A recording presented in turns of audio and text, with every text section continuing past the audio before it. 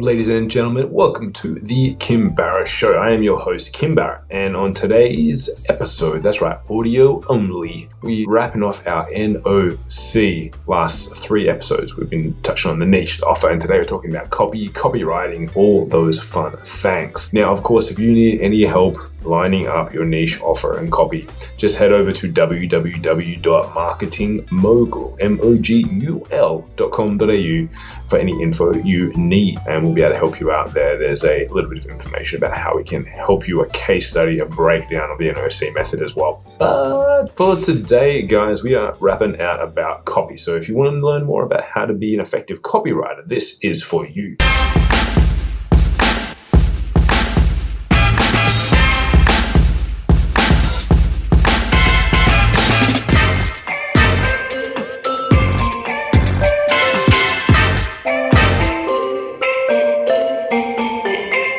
Now, there's a big difference because a lot of people out there will say they know what copywriting is or say they do copy and they understand it, when in reality, they might write content or they might edit content.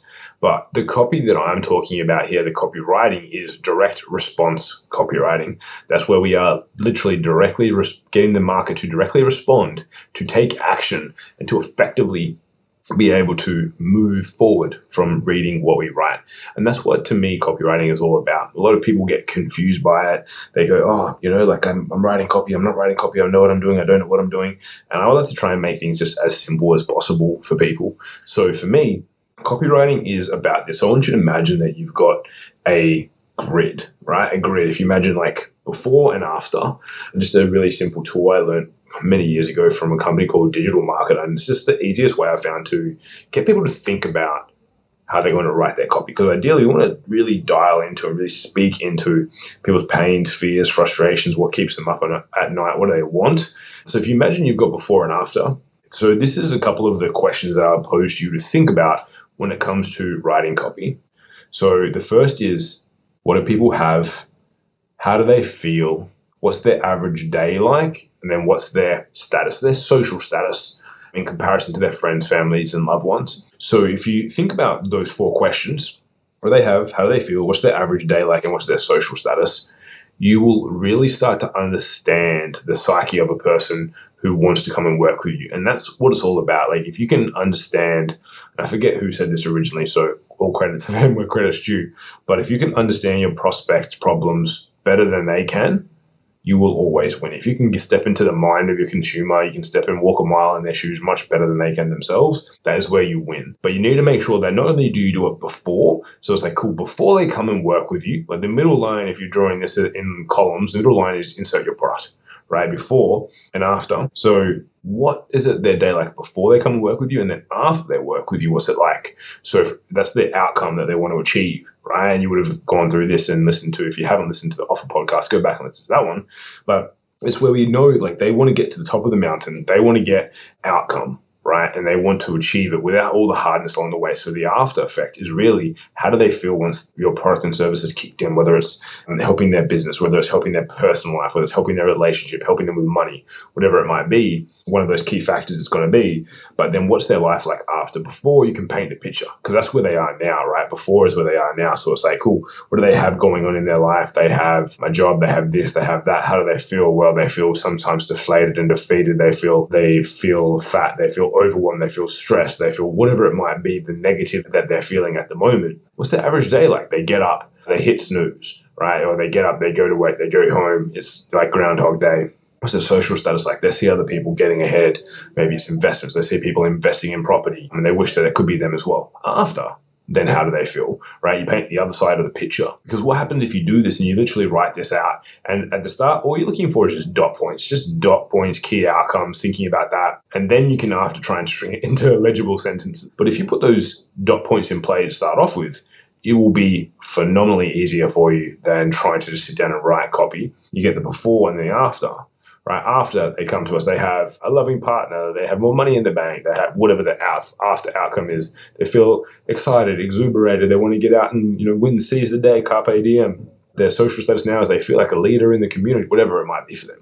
Right? You have those two ends of the spectrum. So if that's the case, Then what happens is after you put all that together, you put all your dot points, you've put all your time, energy, and effort into the research and understanding your prospects. That's key, right? You got to understand them. Then you've got really what could be 3 variants of copy, if you will, right? 3 variants of words that you can use to articulate to your prospective clients why you know them better than anyone else. So you've got the negative. It's not negative, but like the current situation, like the before, like what's their life like now? I mean, ideally, if you're doing a good job for your clients and you help them, it's probably they're doing okay, but not best, right? So you've got the before, you've got the after. So it's 2 variants already, 2 different versions that you have. You can paint the picture of what life will be like, or you can paint a picture of what life is like currently, or you can then combine it into 2. Like you can combine the 2 together, and you have the before, insert me, the after. So you might be like, oh, before people come to work with your social voice, they're not sure where their next lead's coming from. Their business is a little bit sporadic. They have ups and down, peaks and troughs of leads and lead flow coming into their business. Their average day is they get up, they try and network, they go to a networking breakfast and networking lunch and networking dinner, and they get stressed and overwhelmed. And they see other business owners who seem to just have it all figured out, and they feel like maybe I shouldn't have got into business.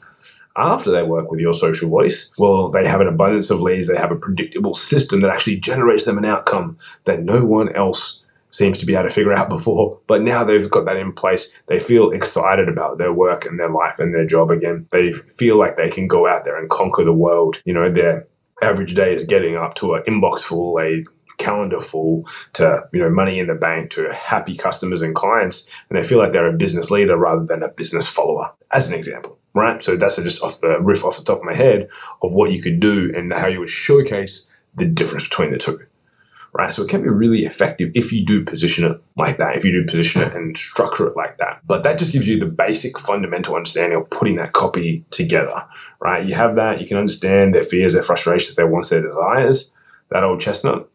Then if you put all 3 of those together, the N, O, and the C, you got the right niche, the right offer, the right copy. You don't have to be a Gary Halbert, David Ogilvy genius copywriter, because you are speaking to a market that wants what you have, and you're saying it in a way that entices them to take action. That's all you need. Simples, right? Just keep it nice and simple. People would like to overcomplicate copywriting and things like that, especially for Facebook ads. I'm referencing here especially, being that's what we do. But, if you're writing a full sales letter, yes, you've got to go a bit different. If you're writing a long 45-minute webinar or whatever it might be, yes, there's many different things you need to have in place. But if you're just looking to get ads out there to attract the right client, to get leads, to make some sales, right? Just do that. Just do that, and you will be off to the races and you will be killing it. Now, I think I know someone who needs to listen to this podcast, just understand what copywriting is about. Please do share this episode with them. Tell them to get on board with Kim Barrett Show. Tell them not to hesitate. Just make sure you've subscribed, because that's how we measure ourselves and make sure that we're doing the good job for you guys, is by how many people are subscribed and tune in and download our episodes every week. We want to make sure we can keep crushing amazing content and bringing on amazing guests for you guys.